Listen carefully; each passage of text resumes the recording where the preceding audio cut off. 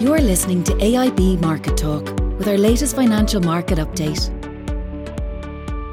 Hello and welcome to our weekly AIB market update on Tuesday the 30th of June. I'm Tom Hall from our Customer and Treasury Unit, and I'm joined this week by AIB's Chief Economist Oliver Mangan. And this week we're going to look at the Brexit negotiations, which has some intervention from Boris Johnson and senior EU diplomats in the last few weeks, trying to get off onto a better tone and get some urgency into them. And then we'll look at the data that's going to drive the markets later on in the week. So turning firstly to Brexit, which is, I think, June 2016 seems a huge long time ago. And we're still here talking about it and still apparently in stalemate until Boris Johnson got on the video call to EU leaders at the end of a period where, we were left with, we're not going to have an extension and looking like we're going to have some sort of hard, nasty exit. What's going to happen in this week, Ollie? You're absolutely right. I mean, the EU-UK trade talks have made very little progress the first half of the year, but both sides have been very wary of giving ground. So Boris Johnson, as you said, met some senior EU leaders, as he said himself, to put some oomph into the negotiations. So what they're saying is intensified negotiations actually started yesterday and they will last for the month of July, and they're hoping to make progress on that front. Now, the lack of progress, as you said, and the fact that the UK has ruled out an extension to the Brexit transition period has left markets worried, and it's hard to believe that if we go back to last January or February, euro sterling was around 83, 84p, and it's been sliding ever since. And in recent days, it went through 90, and yesterday it went above 91p. So markets are concerned at the lack of progress, and that if we don't get a trade deal in the year, we'll be effectively facing a hard Brexit at the start of 2021. The UK going to trade under WTO rules, which would mean tariffs, etc. So obviously that would be a worry if that was to happen. Negotiations started yesterday, and at a political level, I think there's a desire to get a deal done. I have to say, in more recent times, we're beginning to see both parties move positions slightly. The UK have been sending signals that there is scope for movement on state aid rules, which is a big requirement on the UK side, that they would, as a sovereign country, having left the EU, that they could establish or pursue what state aids they want. Now, there'll obviously be some restrictions on that. And on the other hand, then, the EU is clear in terms of we have some sort of level playing field on trade, common regulatory rules and alignment. A way around that, maybe for the EU and the UK to agree maybe some common minimum regulatory standards, and then the UK can set its own guidelines once it adheres to that. They said, Ollie, both those seem like they're things that the EU has sort of ceded on, that the UK can go its own way, state aid and, a common trade, but not quite as close as the EU would have wanted. What is the UK going to have to offer up to cement? What do the EU want? Is it just about the fisheries, or what else is it that the EU are going to seek as the barter for this? The key issue here is trade. I think other things such as fisheries rights, cooperation and security arrangements, some form of governance. What I mean by that is that how do we resolve trade disputes between the EU and the UK in future? I think if we can make real progress in the trade talks, then those issues will fall into line. What it does mean, Tom, or suggests to me, is that we haven't much time left here. We're talking about July, then the EU goes into recess for August, they recommence in September, and everybody agrees to leave enough time to get a deal ratified. It'll have to be agreed by October. So what it suggests is we're heading for is a minimum trade deal, which will be largely focused, I think, on avoiding the imposition of tariffs and quotas. It'll be restricted to goods. It won't include services. In particular, financial services will not be part of the package. But I think it's recognised, even if it's a minimal trade deal, it preserves cordial relationships and it gives you something to build on in the future in coming years that it can be expanded on. And it avoids this hard Brexit and the imposition of tariffs and the disruption to trade that would cost. So I think that's what we're heading for. I don't see major state aid rules, major concessions being given. So what we're going to get is something that is, a pale shadow of the current single market and a long way from what was promised at the time of the Brexit referendum, which was a comprehensive trade deal. So businesses, will need to prepare for major changes in terms of the trading relationship with the UK next year, even if there's a trade deal, because a lot of non-tariff barriers will come into play. There'll be a lot more paperwork. There'll be a lot of work to be done. You'll need customs registration numbers. You'll need a customs declaration form. You may need to set up deferred bank payment accounts. There could be additional regulatory veterinary checks and health certs required for trade in agri-food products. Rules of origin may come into play. So there will be a lot of red tape, a lot of administrative and compliance procedures to go through. This is not going to be the same as we enjoy at the present time. So it is far, far inferior to the single market. But at least you avoid tariffs, at least you avoid quotas. And the indications from the UK is certainly initially, because they don't have to have the infrastructure in place, it'll be a very light touch regulatory regime. So business need to understand that. So, I mean, that's the best outcome. Ollie, does 91 as we were at the moment against the euro sterling? Does that reflect a sort of a recognition that it's just even the best deal from here is not going to be anything like we enjoy right now? Or is there a possibility that over the course of July, key moments of negotiation are good and sterling can rally from here? Or is there still just this underlying sentiment is recognising that it's going to be so different, there's going to be friction, there's going to be cost, and euro sterling is appropriately priced right now for that? Well, I think the market's also concerned that no progress has been made to date and we may not get a deal. So, okay. But your point is right, though. I mean, I can't see the euro going back down to 83, 84p if we get this sort of minimal trade deal. It may get back down to 87, 88p because this is not good news for the UK economy on a medium-term view. At the height of the crisis last year, in terms of trying to get the withdrawal agreement through, the euro rose to 93p. So that's probably maybe a level people might need to bear in mind. But I do think there will be some relief if we get a trade deal in place. But I can't see sterling recovering all that lost ground. So the gains will be limited for sterling, say, going back down to maybe 87, 88p, where it's traded a lot in the last couple of years. But I don't see a major rally by sterling if we get a bare bones trade deal. The negative consequences for the UK will still be there, and a lot more increased administration and compliance costs for trading with the UK, but also for the UK trading with Europe. This is not great news for people who are involved in the export and import trade, either Ireland or in the UK.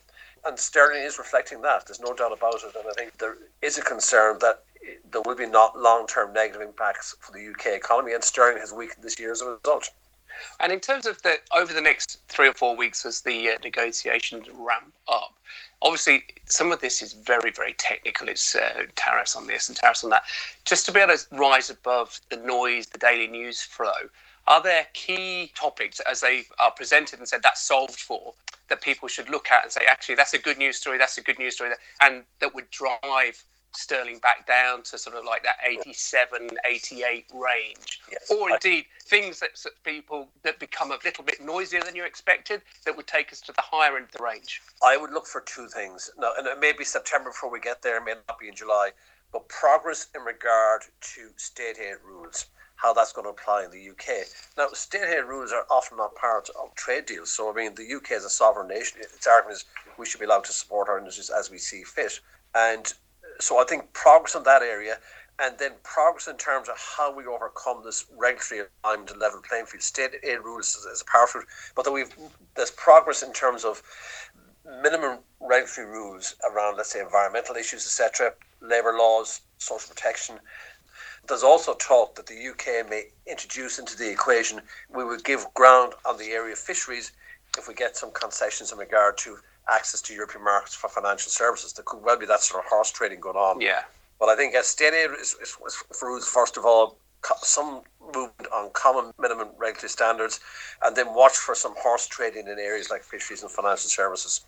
Great. Okay, that's great to be able to rise above it for everybody, because there's going to be a lot of dialogue on this and little comments coming out, so just focusing on those.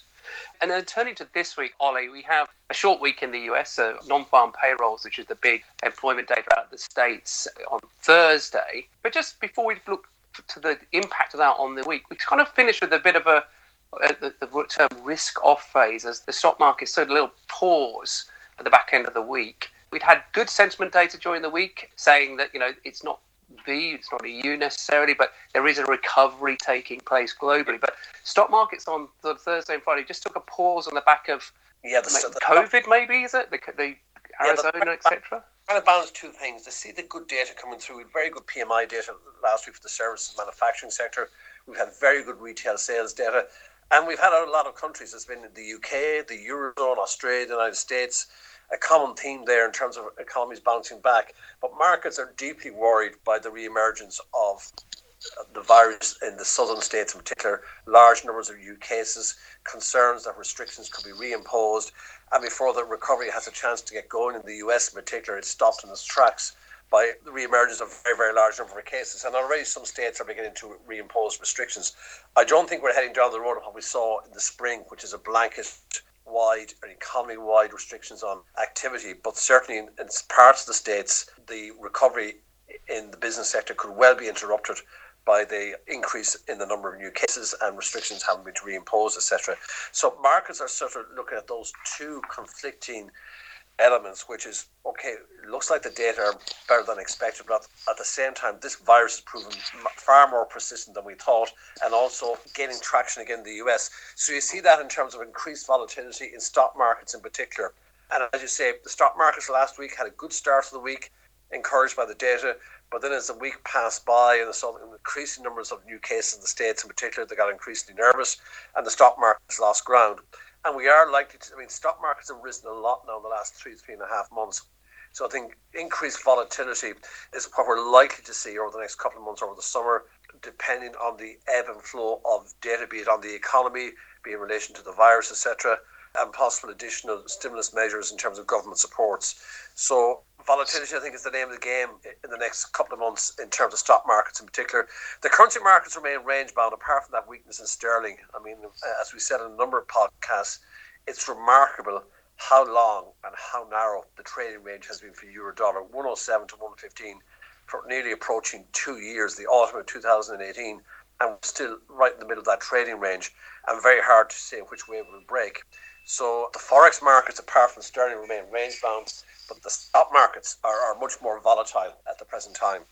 And in terms of looking at the actual non-farm payroll number this week, we had a stunning number last month, and we're expecting another stunning number this month, maybe as many as 3 million jobs created. But just put that in the context of the sheer damage done in March and April. There's probably still 16 million people not working who were. It's round the edges still, isn't it, this recovery? First of all, I'd warn listeners that economists' track record is not very good in the last couple of months in predicting these figures.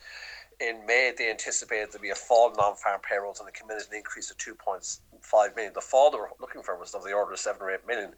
So they're out by 10 million, okay? So the forecast for this month, for June is 3 million.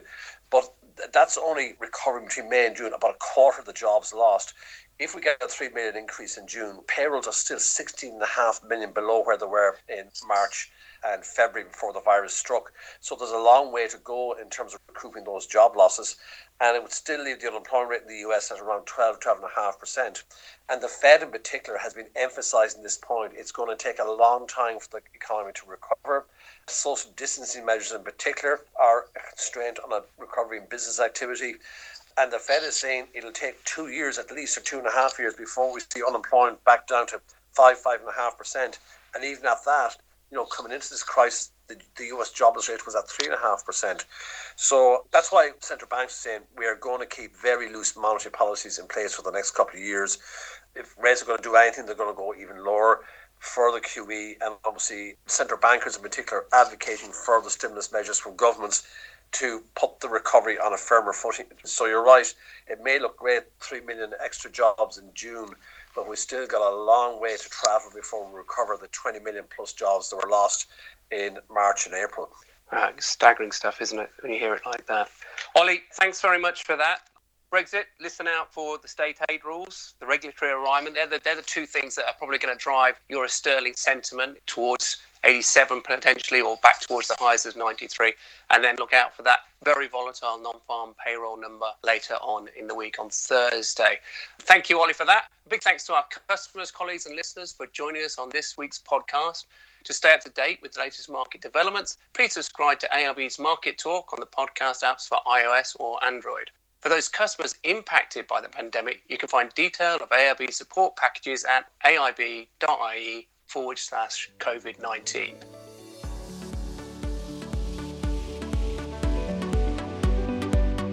Thanks for listening to the latest edition of AIB Market Talk. Allied Irish Banks plc is regulated by the Central Bank of Ireland. First Trust Bank is a trademark of AIB Group UK plc. Authorised by the Prudential Regulation Authority and regulated by the Financial Conduct Authority and the Prudential Regulation Authority. Allied Irish Bank GB and Allied Irish Bank GB Savings Direct are trademarks used under licence by AIB Group UK plc. Authorised by the Prudential Regulation Authority and regulated by the Financial Conduct Authority and the Prudential Regulation Authority.